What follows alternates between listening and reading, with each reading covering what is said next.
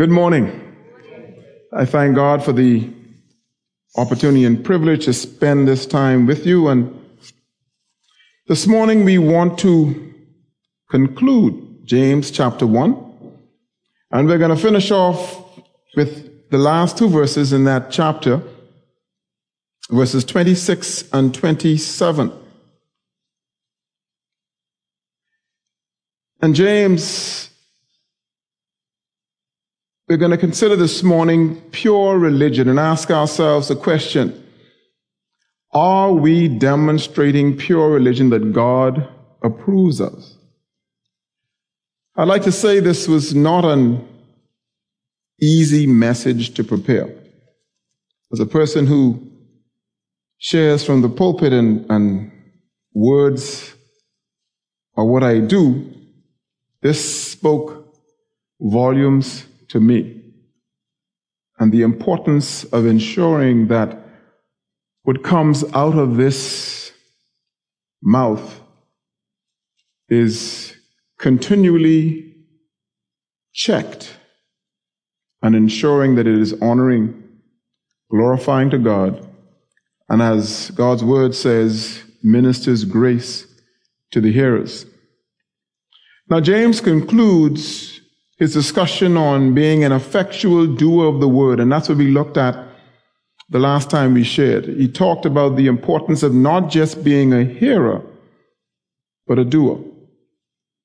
The importance of practical demonstration is what we're going to continue to discuss on the role it plays in religion. I ask you to stand with me this morning as we read God's word and open up this morning's service, message, and prayer. James 1:26 through 27. If anyone thinks himself to be religious and yet does not bridle his tongue, but deceives his own heart, this man's religion is worthless.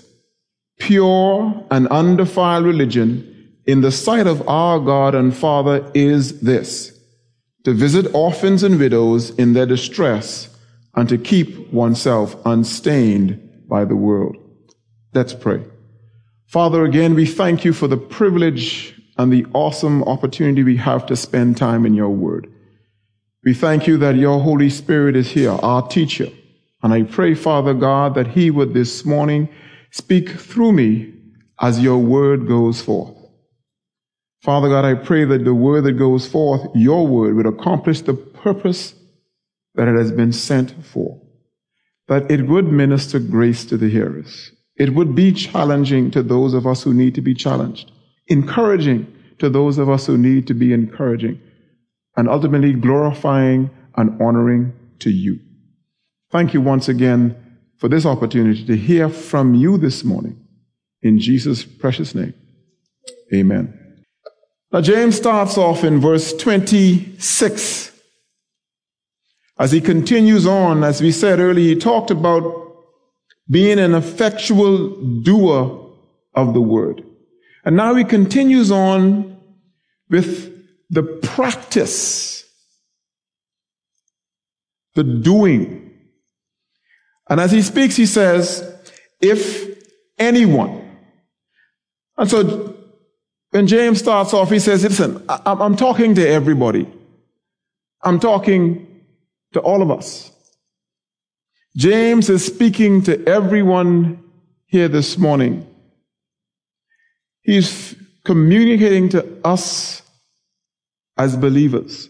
Because remember now, James is speaking to Christians, to Jewish believers. And I want you to bear that in mind as we read this text this morning.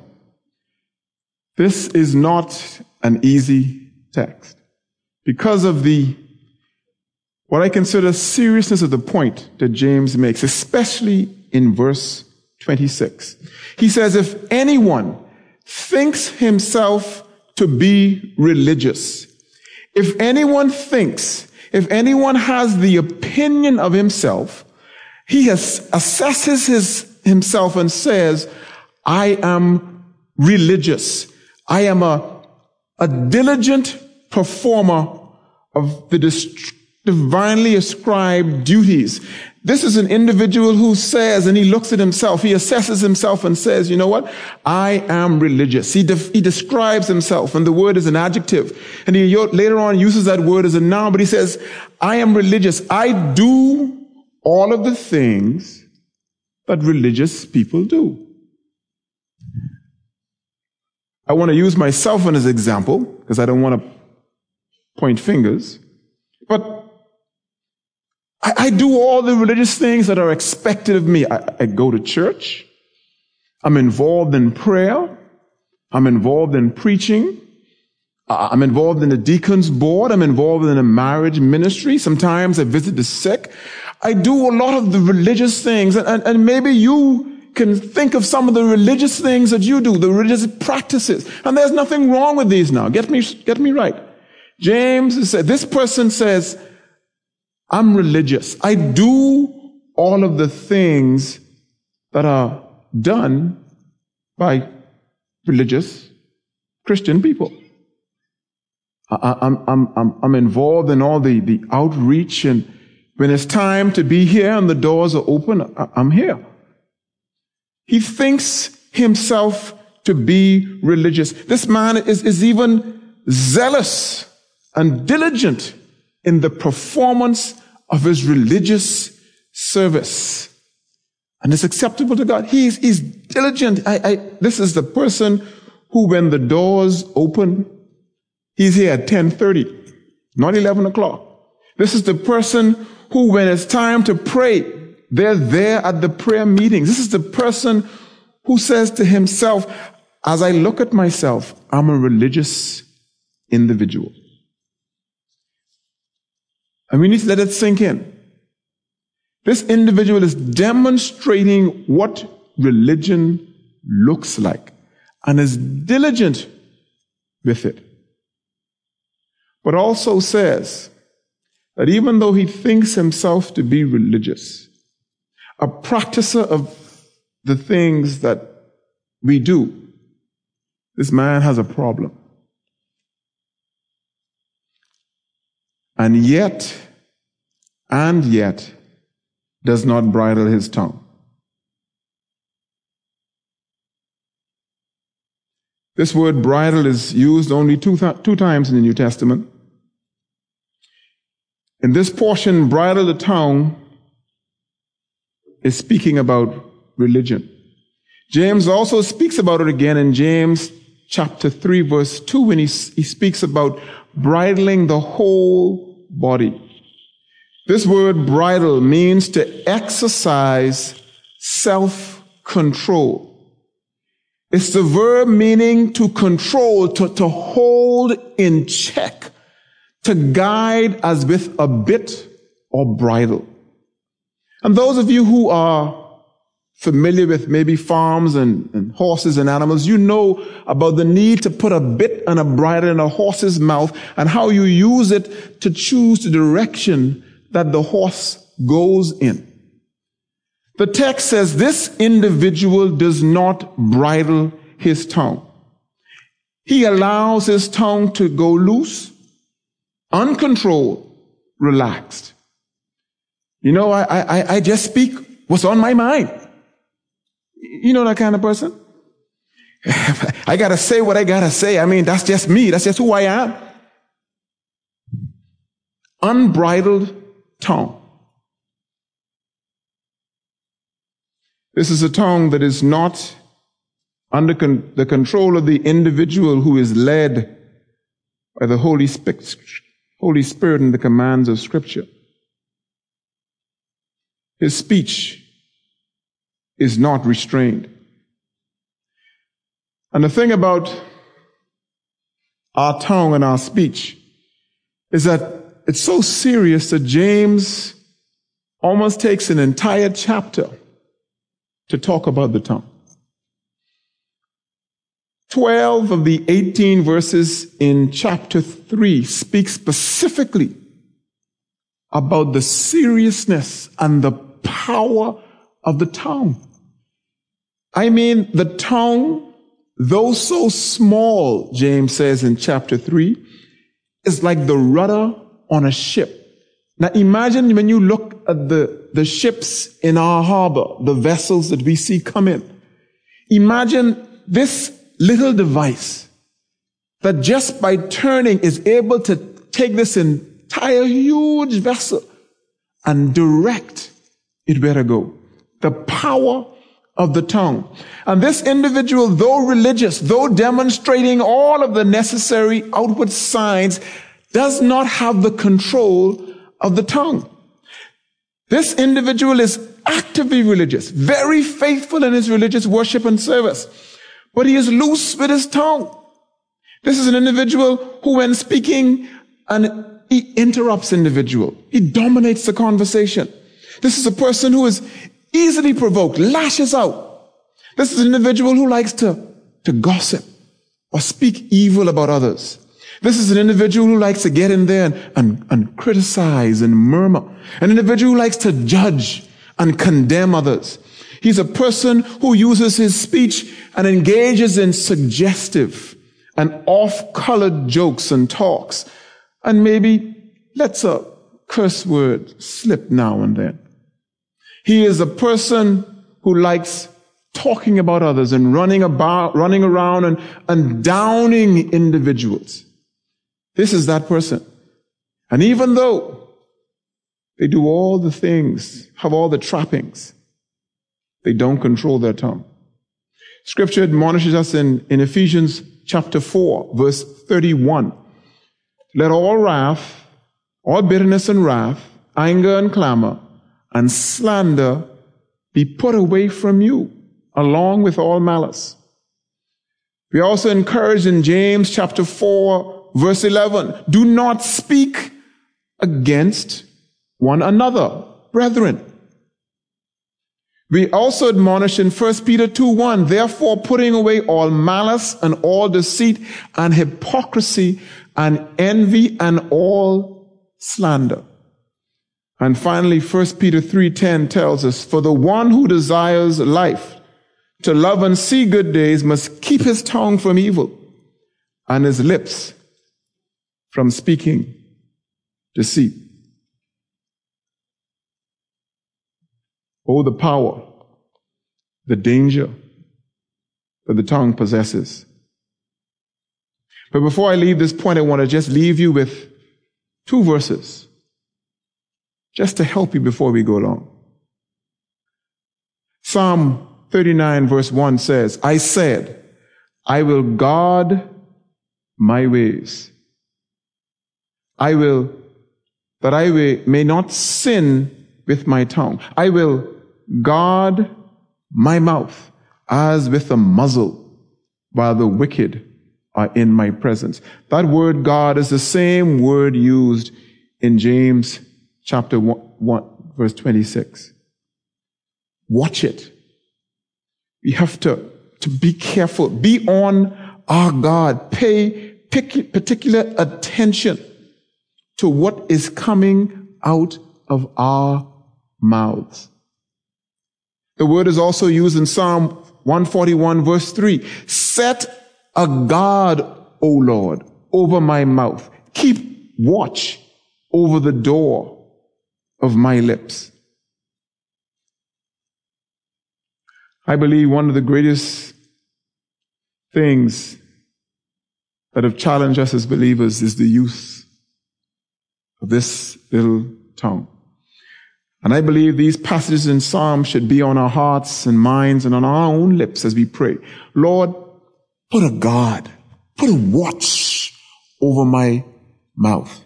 Lord, I'm going to be careful. I'm going to be diligent. I'm going to be vigilant. I'm going to pay attention. I'm going to make sure that what comes out of my mouth does not contradict the life that I live. James says not only does he think himself religious, not only does he have a problem with guarding his lips, but this individual, in this action, he deceives his own heart. I mean, how is that possible? How could you deceive yourself? How could you seduce yourself into error? How could you cause yourself to be misled. How is that possible? And this word again is used in three different cases. One is when we are deceived by man with vain words in Ephesians 5:6, or when Eve was deceived according to 1 Timothy 2:14. But in this case, in James 1, we deceive ourselves. No one else does it. Not Satan. Not somebody else coming and trying to swing you, but you swing yourself. And how is that possible? You deceive your own heart. You convince yourself that I can live a certain way and speak something that contradicts that. You are able to convince your heart, the seat of your emotions that when you live this way and you speak this way, even though your feelings and emotions are saying something is not right here, there's some contradiction. You say, no. This is okay. I can live this way and demonstrate true religion, but I can speak this way that's contrary to this, and this is okay. It's fine. You can actually fool yourself. And James says, this individual actually has deceived his own heart. He convinces himself that there is no contradiction. He tells himself, this is not true. He says, no, this is not wrong. But Matthew 12, verses 33 and 37 says that it ain't so. Bad English, Brother Paul. It isn't so. Sorry. Matthew 12:33 says, the tree is known by its fruit.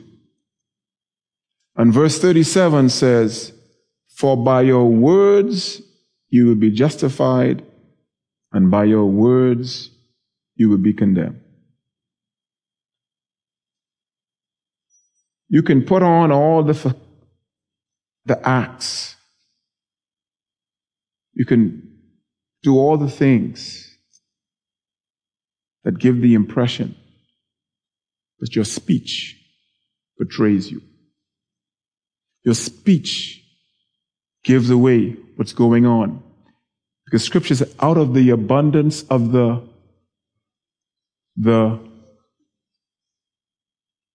it gives you away. Dance the dance. Do the show. But guess what? The mouth gives you away. What makes it even worse, as James says, all of these actions are done by you. Think about it now. You think yourself religious. You don't bridle your tongue. And you deceive your own self. No one does it to you. You do it to yourself. The devil made me do it. Not this one. Not this one. But the sad thing is, this person thinks himself to be religious. Hallelujah. Praise God. But doesn't know how to bridle his tongue and deceives himself. And James says, this woman, your religion, your acts of demonstration of religiosity, your yes, prayer, yes, spending time in God's word, yes, spending time with God's people, yes, visiting this, yes, doing all of these things, yes, you do all these things, but because you don't bridle that tongue, your religion is worthless. When I looked up this word, worthless, I do all of these things, and because just I can't control my tongue, my religion is what? Worthless? Useless? Vain? To no purpose? Empty? Fruitless? aimless. All that I do, because my speech is not in line, is vain, useless. You're in your job. You're walking the walk, but you're not talking the talk.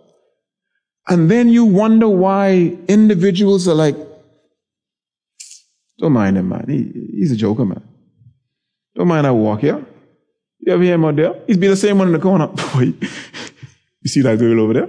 My word, she looking good, hey? But let me tell you this joke I heard. Let me tell you about so-and-so. She was over there at his house late last night. My goodness. But Sunday morning, oh, sing of my Redeemer. Your acts of religious worship and demonstration are worthless. Worthless. That hurt me. That hurt me. God, you come on, man. God, it can't be that serious. Maybe it knocks it off. No. Worthless. That's the word that is used. Worthless. Useless. Aimless. Fruitless. That same word is used in 1 Corinthians 15:17. And if Christ has not been raised, your faith is worthless. You are still in your sins. We believe in God and yes, but Christ has not been raised.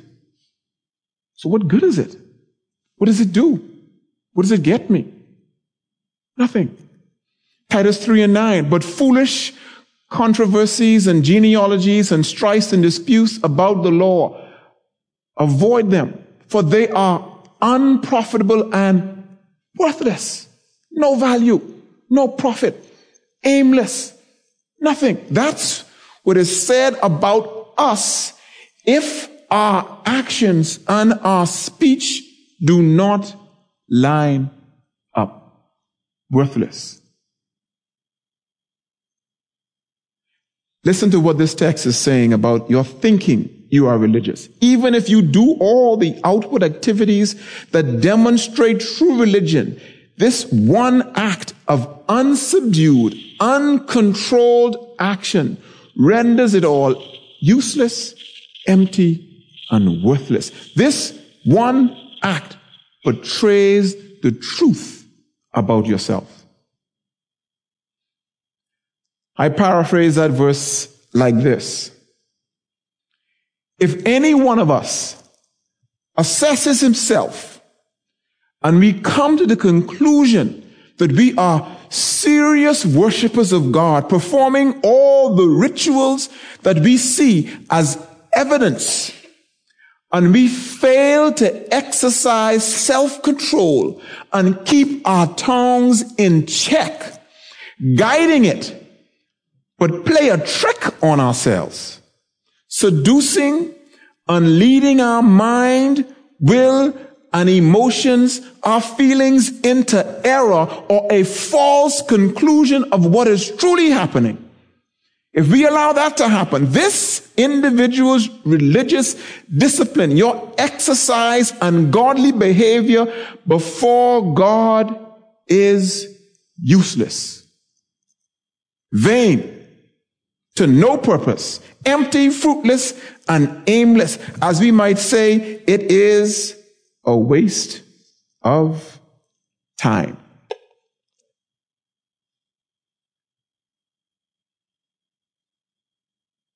But James gives us hope.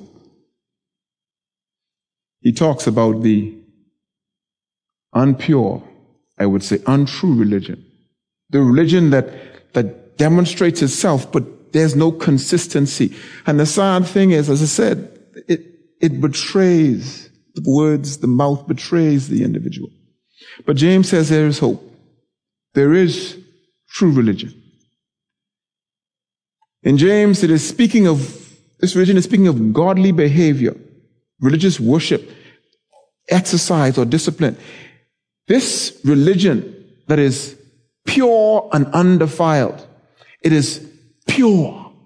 It's unmixed with anything else. You don't mix a little bit of Hindu, a little bit of Buddhism, a little Bahamian, a little bit of my own little wisdom, a little bit of Grammy stuff over here and Poppy stuff over here. No. This is pure religion. Straight from the book.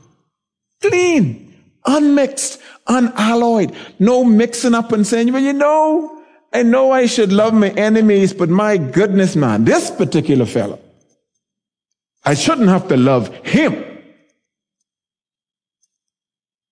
It's pure. It's pure religion. It's also undefiled. It's uncontaminated, untainted. There's nothing mixed in it. No little sin here, no little issues over here. This is pure and undefiled religion. This is what it looks like. Pure and undefiled religion. An example of that, the word is used in Hebrews 13:4. The marriage bed is to be held in honor. Among all, the marriage bed is to be undefiled. Ain't nobody should be mixing in your bed. The same way this religion should be pure, unmixed. In marriage, as an example, there should be nobody mixing in. So this religion is pure, undefiled, uncontaminated, holy. No other practices involved. And this is opposite now. Remember now, earlier he was talking about this walk and talk that was contaminated because of our speech. But he says this religion, this pure religion, uncontaminated. And this is religion in the sight of God, in the presence of God. This is pure religion from God's standpoint, not our standpoint. Because sad to say, we have our own view. We like to come up with our own definition of pure religion. And you see it time and time again. I see it over and over again. Individuals who choose to say, you know what? I see what the book is saying, but I know I should do this, but in this situation, I can't love like that. I can't do like that. I can't, as a wife, submit like that. The man, how can I love this woman if she ain't submitting? These children, my boss, obey them that have the rule over me. Think about it now. Someone cracked me the joke this morning. Boy, I wouldn't like to be in your shoes. Where can it be? See? Yeah, you always got to bring it in. Hey, I said, but I sat down with someone and said, if my religion is pure and undefiled, even in this situation, I should conduct myself according to Scripture. Not according to the situation, not according to the circumstance, not according to the attitude and the actions of the individual. My Bible, my Word of God, tells me I don't have that option. I don't have the right to dictate and determine how I am to respond. My Bible tells me, you know what? Love your enemies. Bless them that, I say, what? Bless them that curse you. Pray for them that are in authority, that we may lead a quiet and peaceable life. Pray? Come on, look what he doing. Pray. But that's pure religion. That's the real deal. That's what we're supposed to be demonstrating. Undefiled, pure religion in the sight of God. That's true religion from God's point of view. It is this. And as I look at this, understand. Pure religion demonstrates itself. You can't say, I'm a Christian. I'm a true believer. If you don't demonstrate, show some outward action. Anybody could talk the talk. And oh my goodness, some of us could talk a good talk. Ooh, hallelujah. Could talk a good talk. But the text says, this individual, pure religion, undefiled in the sight of God and the Father, is this, to visit orphans and widows in their distress. When it says to visit, it doesn't mean, hey sis, how you doing? Good to see you. Give her a little dap, catch you later. Visit, to look after, to take care of, to tend, to be concerned about. It refers to paying someone a visit in order to offer care, support, help for the sick or in prison, to determine their well-being, and then to see, what can I do about that? That's visiting. I mean, that's not our that's not our definition. But that's the definition. The orphans, the widows, those who are in need, those who've lost loved ones, those who've lost their parents, those who've lost their spouses, persons in need, persons in distress, tribulation, trouble, affliction, hard circumstances. They're suffering. They're in the middle of trials. That word comes up again. James was talking about it earlier. Those persons in those trials, those difficult situations, they're the ones we're supposed to check on. And this is true religion. The practice of the principles of God's word, not just reading it. And James just talked about it earlier. He said, don't just be a hearer of the word, but a doer. He just talked about it. He said, come back, and if you're saying you're religious, then you just can't be a hearer. You've got to be a doer. You've got to take the principles in this word, study it, memorize it, meditate it on it, hide it in your heart, and then you have to do it. This book is not just to be read. It's to be practiced. It's to be done. A doer of the word. To visit the orphans. To visit persons in their distress. 1 John 3:17 through 19 says, but whoever has this, the world's goods, and sees his brother in need and closes his heart against him, how does the love of God abide in him? Little children, let us not love with word or tongue, but in deed and in truth. We will know by this that we are the truth, and will assure our hearts before him. Let's truly love. There's a text that comes to mind that talks about the brother in need. And we see him and we come to him and he says, bro, things are tough. Boy, I hear you, man. That's sad to hear that. Yeah, man, had a little rough. Mortgage, light bill came around because, they can cut you off. But, it kind of a little hard, Brother Clinton, I hear you, but let me tell you what I can do for you. I can pray for you. And I can ask the Lord to bring someone along to help you. What you say? You have a nice day here. God bless you. Well, anyhow, let me go down the road. I hear Kentucky got a 1999 special on. You mean you had it? Yeah, but I'm a true Christian. Are you? Are we?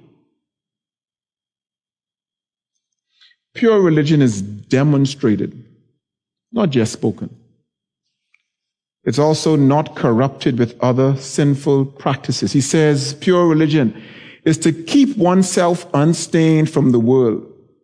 This one is tough. Out there dirty. Dirty bad. Bad. Turn the TV on. Ooh, eyes hurting. Walk down the street. Ooh, got to keep my eye on the road. Can't look on the side because what walking down the street, you ain't wearing much.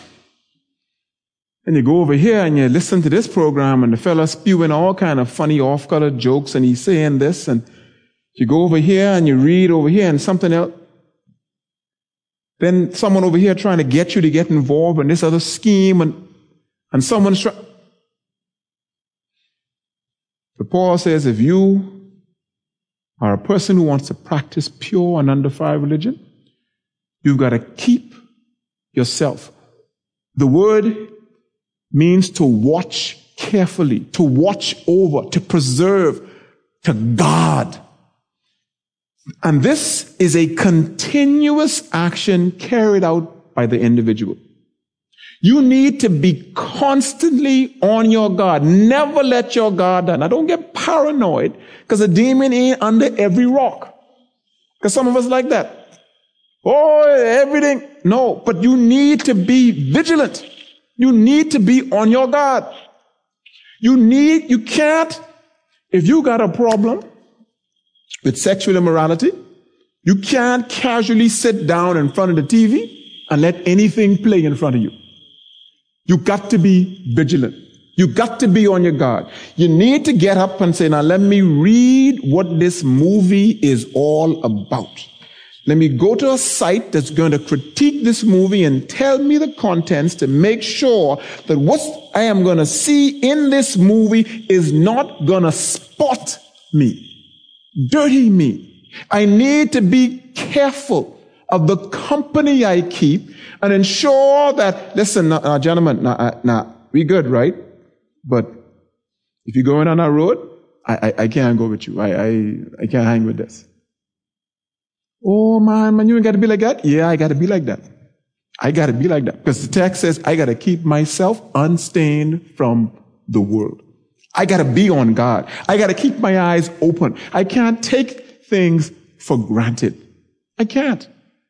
Because I want to demonstrate a consistency in my religion, in my worship of God. I want there to be an outward demonstration doing the things that I should do and not doing the things that I shouldn't do. Keep myself unspotted. I cannot let my guard down. That word guard is similar to the word used in Acts 16:23, where when Paul and Silas were put in the prison, the jailer was commanded to guard them securely. Now, God, you think the jailer was just, you know what? Let me go and get something to eat. You know what the Bible says the jailer did? He put them in the, what kind of prison? Where in the prison? What the text says? In the what? In the prison. He went to Foxhill. He didn't just rest them at the door and close the door. He went down. He put them in the hole, closed them. Maximum security. Then what he made sure he did to them. What else he did to them? He put them in the what? Put them in the stocks. I'm making sure you don't get away. I am going to guard myself. And if I look at verse 26, I'm going to especially guard my tongue. Be on guard. Guard that tongue. 1 Corinthians 7:37 says, talks about a man and his virgin. To keep his virgin daughter, he will do well. You look at my daughter, my daughters Abigail and Catherine. If I'm going to guard them, do you think I'm going to be casual and laid back when we go out and my children, I'm on my guard. I'm sensitive to what's going on around them. I'm aware of what's happening because I need to make sure that they are protected. We need to be on our guard. We need to be on our guard as we participate and involve in this world. This world is opposed to the purpose of God. This world system is fallen and rebellious. And we as believers, we cannot get comfortable. We are in it. But the word says we're not to be of it. And we need to be on that guard. This is not our home. Don't get comfortable here. Get relaxed. Enjoy. Yeah, man. Enjoy the ride, but be careful of what you get involved in.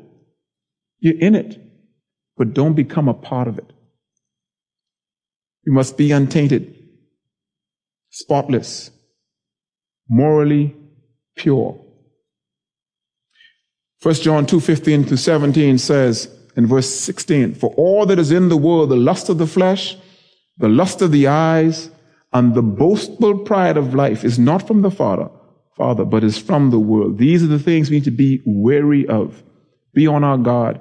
Romans 12:2 says, and be not conformed to this world, but be transformed by the renewing of our minds, that we may prove what is that good and acceptable and perfect will.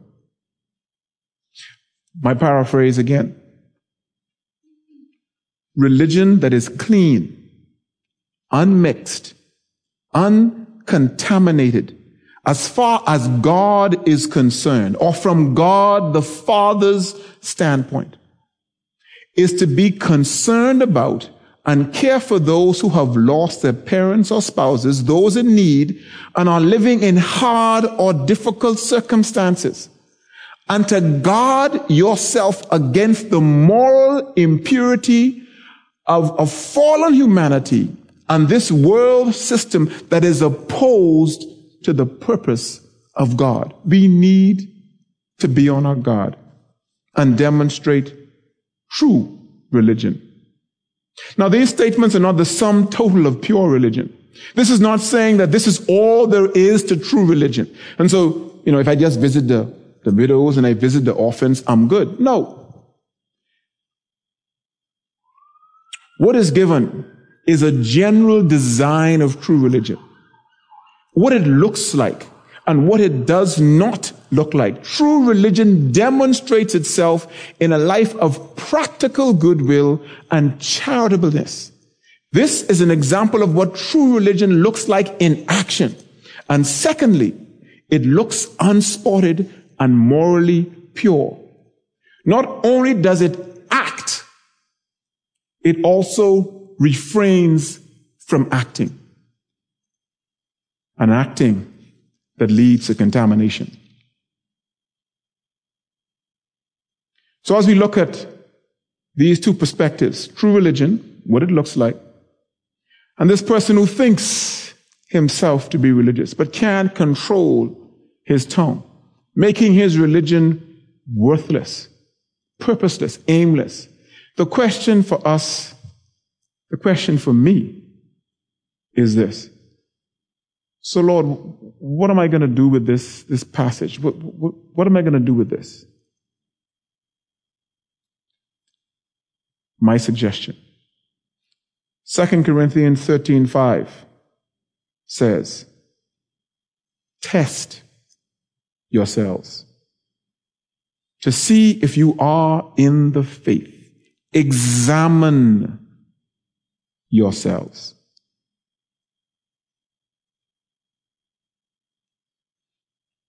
Test yourselves to see if you are in the faith. Examine yourselves.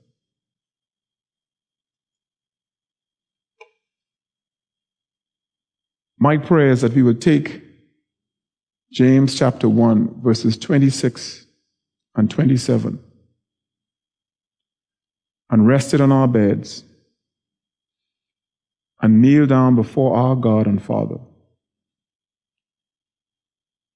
and look at His Word and look at our lives and ask ourselves, is my life lining up with what is defined as pure religion? Or am I like this individual over here who thinks he is religious, but doesn't have that discipline and self-control over his tongue? And it could be something else, Maybe it's an attitude. Maybe it's your thought life. But yes, you demonstrate, you show the show. But there is something that betrays the fact that the heart is not all right with God as it should be. We don't want to be deceiving ourselves. We don't want to get caught up in the defilements of this world.